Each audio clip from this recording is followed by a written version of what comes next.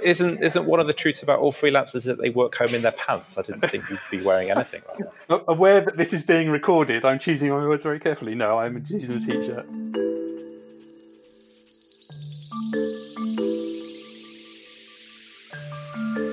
This is No More Water Cooler, a podcast from Leapers. Each week, we aim to have an honest, open and frank conversation with a freelancer about their work and their mental health to understand the reality of modern work. We're not going to be hearing stories about bootstrapping to billion-dollar valuations. We won't be talking about how we're crushing it. We certainly won't be pretending that everything is okay all of the time. I'm Matthew Knight, founder of Leapers, a community which supports the mental health of freelancers and anyone who works differently. And each week, we'll be chatting with one of our members to ask the simple question, how are you? And exploring their answer. This week, we chat with Adrian Cockle about redundancy as a reason for freelancing, the importance of building up a network, and of course, we start by asking, Adrian, how are you?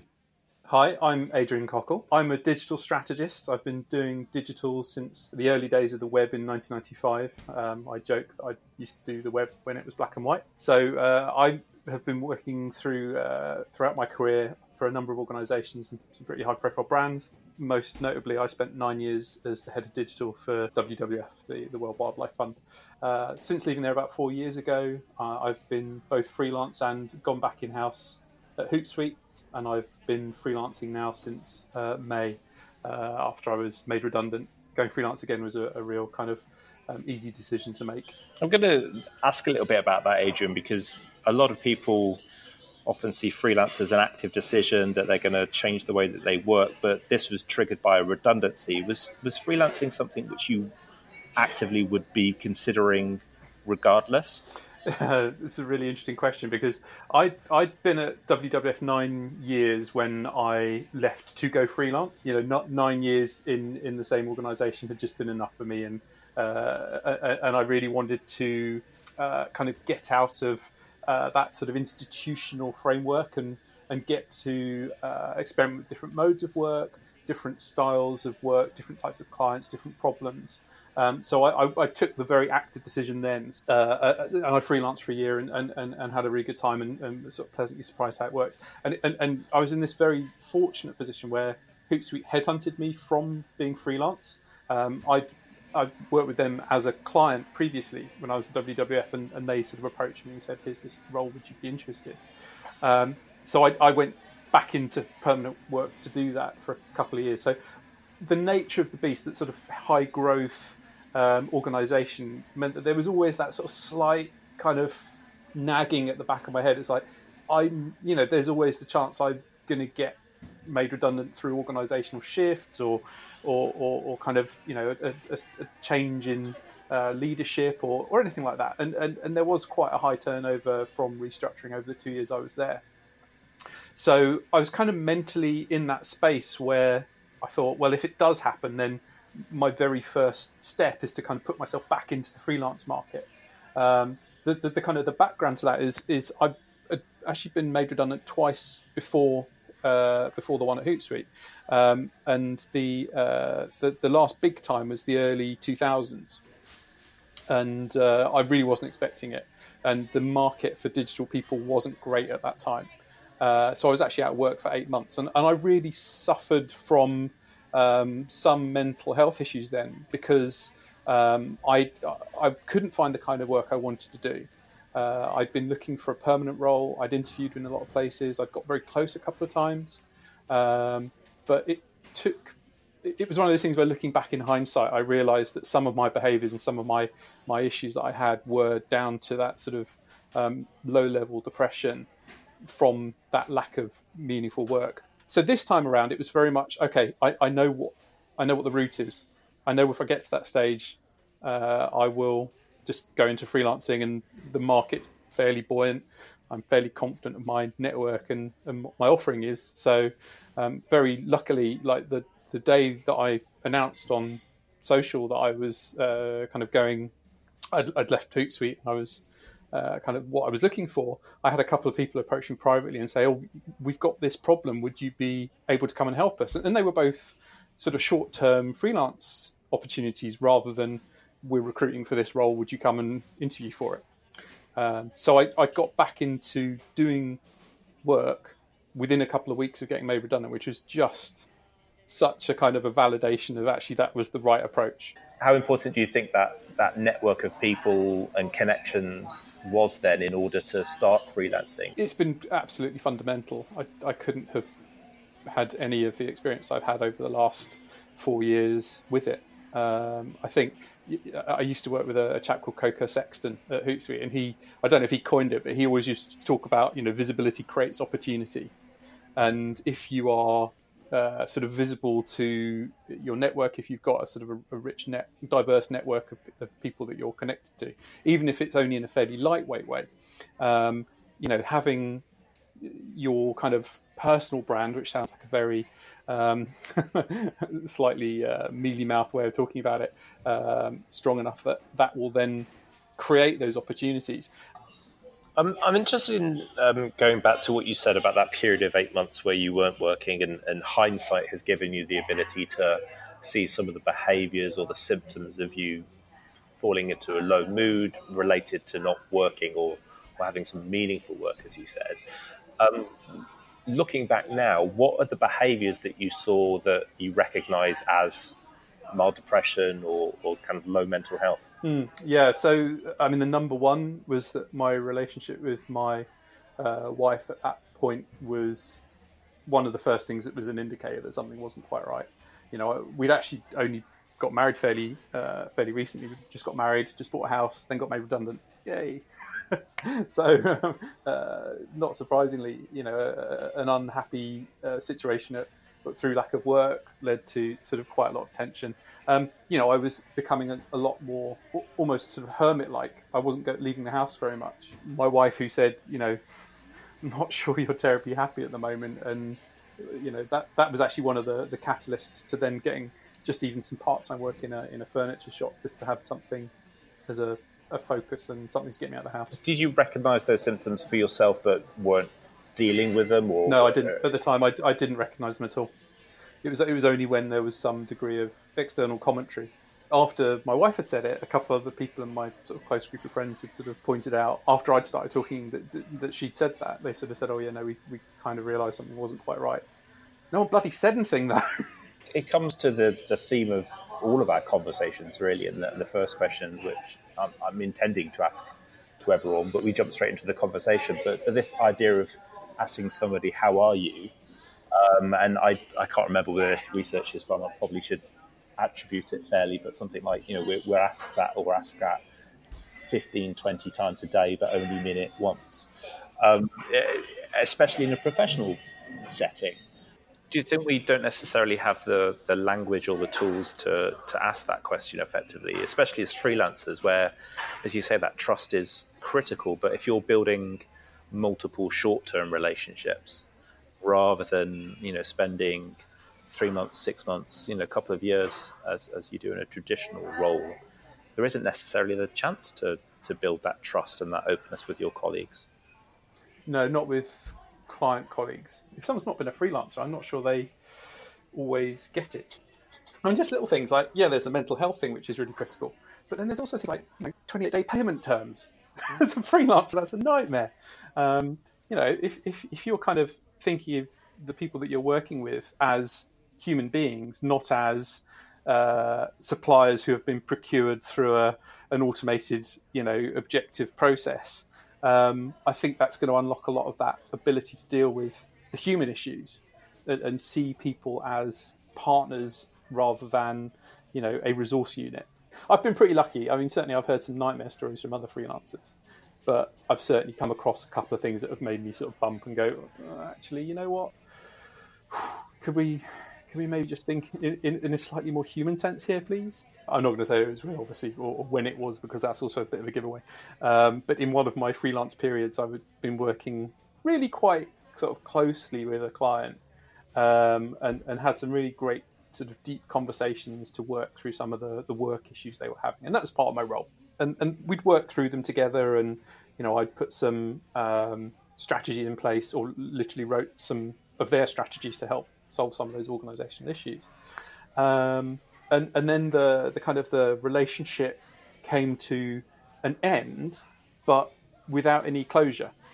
So I had a conversation with them which sort of resolved that issue, and they'd put someone else in place who was doing something permanently, which was also part of my role, and then that was it. My invoice got paid, and there was no kind of wrap-up summary, thank you, anything like that. It was very much a, that I guess that job's finished now. And maybe if I'd had a bit more confidence, I would have kind of gone back to them and said, should we just have a little bit of a kind of wrap-up or a post-mortem or whatever, and actually sort of feel like there was a line drawn under it. But for them, I think that was a sense of, Adrian's in to solve that problem, and that problem was solved, and Adrian's, not necessary anymore. Is that the kind of expectation that clients have as well? In they are here to do a job, and they're not necessarily here to hang around because they're not into that or interested in that. Therefore, they are a little bit kind of they don't necessarily care about where it went afterwards. Otherwise, they'd be staying for a longer period of time. Yeah, maybe. And there's definitely a sort of a double-edged sword to that. So I guess the flip side of that being maybe seen as disposable is that I don't tend to get involved in those really annoying office politics. As a freelancer, you're a much sort of more focused worker. I think you have a challenge that you're there to solve, and it's the client who is the person who's integrating your solution to that problem with the organisational dynamics. I have read multiple times the work from Google a couple of years ago called Project Aristotle, which is this idea that there are 5 things which go into creating a high-performing team, the most important of which is this concept of psychological safety, which fundamentally means you should be able to feel like you don't have the answer, and you can say, I don't know, or you can throw something out there without being ridiculed or challenged. But that dynamic which you've just described there at being a freelancer and going into an organization to solve a problem, having to have the answer, removes that opportunity to have that psychological safety. You can't not have the answer, because that's literally why you're there and what you're being paid to do. Do you feel that it creates a tension for you, where if you don't know what the answer is and you can't just give it to them on a piece of paper and get it running, does that cause an anxiety for you when you first step into a new project? I don't think it does. Certainly, I've not come across a situation where anyone will begrudge me going, I'm going to look into that for you. I've maybe got a little bit of experience that is sort of answers that short-term question or shows you that I'm thinking in a certain direction. But actually, I'm going to go away and kind of think about this and research it and come back with something more considered. And I've definitely done that more than a few times with a couple of clients over the years. So we talked about a couple of the low points. What have been the most rewarding aspects of working in this way for you? So the bit I've really loved, and I think I've appreciated it more this time around, is that degree of autonomy. I really like being able to choose when and where I work, with a few constraints. I think that one of my clients, I definitely make a point of being in their office at least half a day a week out of the 2 days that I work from them in a week. So it gives me the opportunity to do other stuff that I think makes me a more rounded human without feeling like that has to eat into kind of family time. I had a conversation with someone a couple of years ago, and they said, if you didn't have to work for a living, what would you do? What would you do with your time? Let's say, your costs are paid, you've got however many years of life sort of left in front of you. You're not just going to sit around watching Netflix or sitting in coffee shops. And I was thinking back to, maybe like 15, 16 years ago, I used to be a part-time wedding photographer. So I did that as a Saturday job alongside a fairly senior role in an agency because it scratched that creative itch. And part of that I used to love was the more sort of portrait style photography. And I really loved taking portraits. And after I stopped being a wedding photographer, I kind of really stopped. I sold all my gear and whatever. And when this person asked me the question, I was like, I really enjoy taking portraits.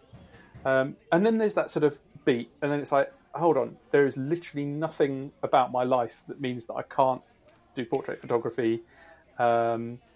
around a day job. So, you know, I mean, luckily the technology's moved on, and the equipment to take, you know, fairly decent portraits is very, very cheap. So, you know, I've got a few bits. I got a few bits for my birthday, and you know, I've been able to explore that a little bit alongside, you know, in inverted commas, my proper job. And then I had this lovely moment a couple of weeks ago where one of my clients, we were doing it's a startup, and we were doing their first website. So I was like, oh, we'll need some headshots for the website of the management team. I can do that. So, you know, actually got to integrate those two aspects and get paid to do some sort of nice professional looking portraits. It's interesting that there's been a couple of things there where there's been an external trigger, somebody asking you or prodding you and saying, hey, you don't seem to be behaving how you traditionally do, or what are the things that you would be doing if you had unlimited funds, or that external trigger, is that quite important for you? Is that because you're not sitting down and giving yourself the time to reflect there, or is that just the way that your brain ticks?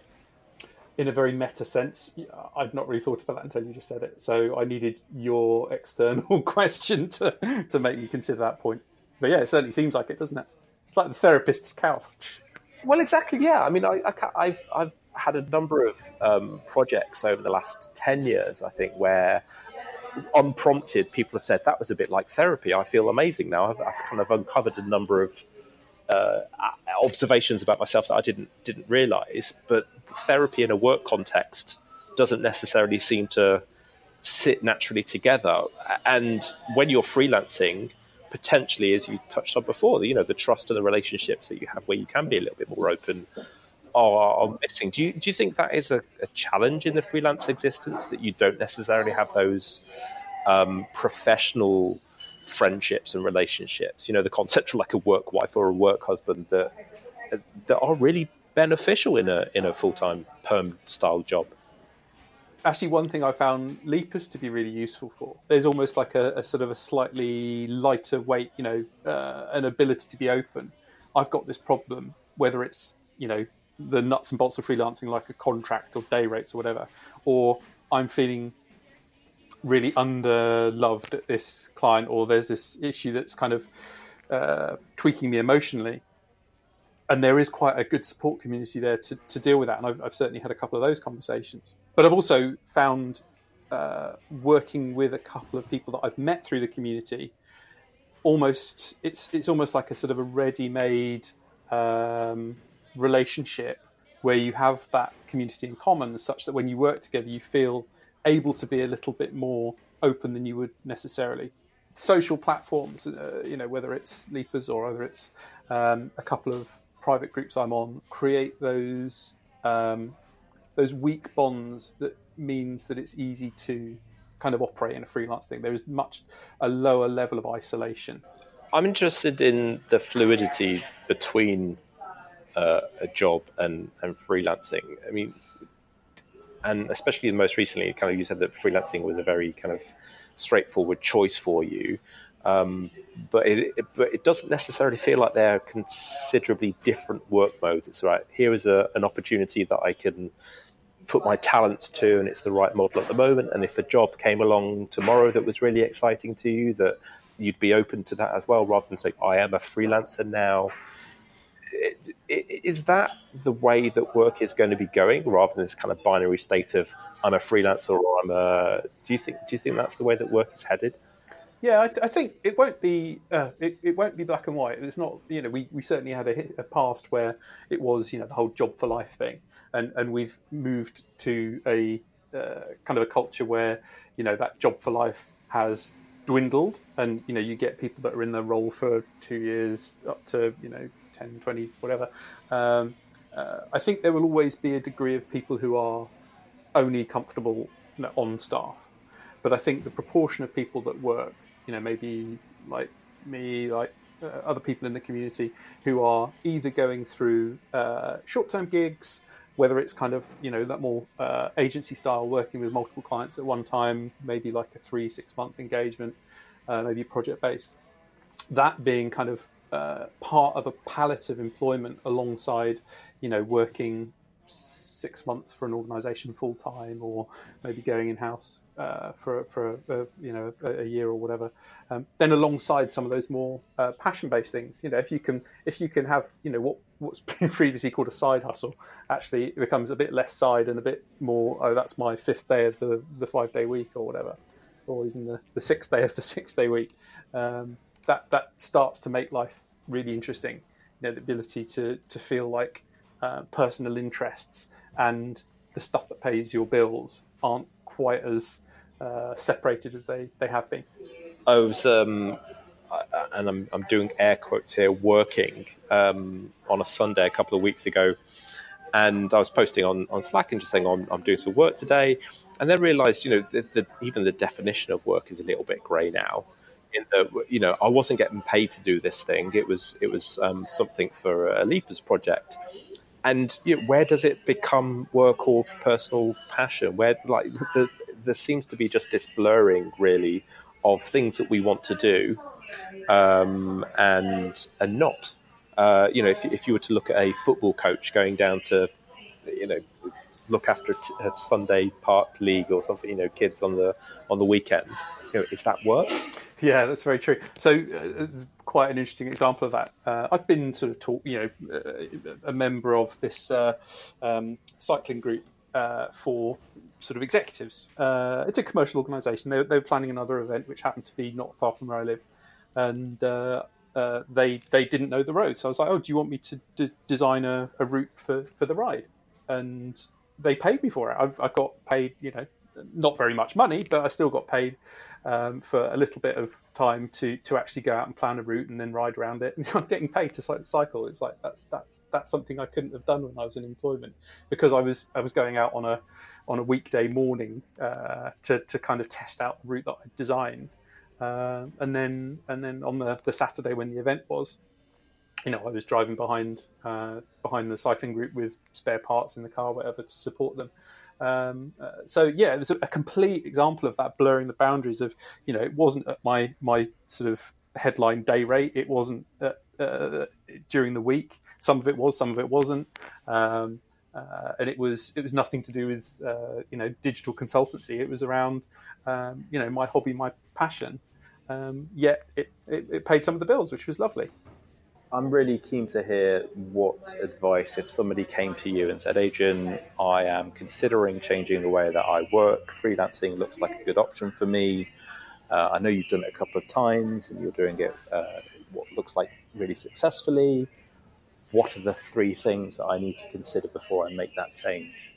I think 2 of them would be financial. I think as much as the market's fairly buoyant, and people that would be paying for freelancers are generally quite open to kind of people working flexibly.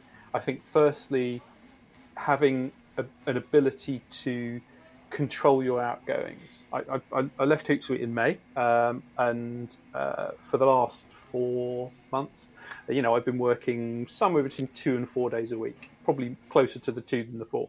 And that's been kind of paying the bills and kind of meaning that, it's all good. But at the same time, because I'd been able to kind of cut my expenses down, it wasn't an issue. I wasn't overcommitted. It meant that my stress level was a lot lower. The second one, which is also financial, is about having that kind of buffer. I mean, they generally say, having 3 months of living costs saved up, or whatever that number needs to be for you, so that you feel like, if it does take you a little while to get that first, not just win the first contract, but win the contract, do the work, submit the invoice, and then get paid, that can take quite a long time. And then I think the third one is something that we've talked about quite a lot, is that support network. Who are you going to, who can you talk to? Who are the people that you can tell your worries to, who can give you perspective on the challenges you might be facing, whether that's a personal one or a work one. I have a group of people that I can say, I'm working with this client. This is what I'm thinking is the proposed solution to it. Am I on the right tracks? Because my imposter syndrome is strong, and I just need someone else to go, actually, no, that's right. That's great. Maybe you could try twisting it this way. But equally, as we talked about, someone who can provide that sort of pastoral support and go, look, mate, are you all right? Are you, do you want to go out for a beer and have a chat over, kind of away from the worries of the day? Thanks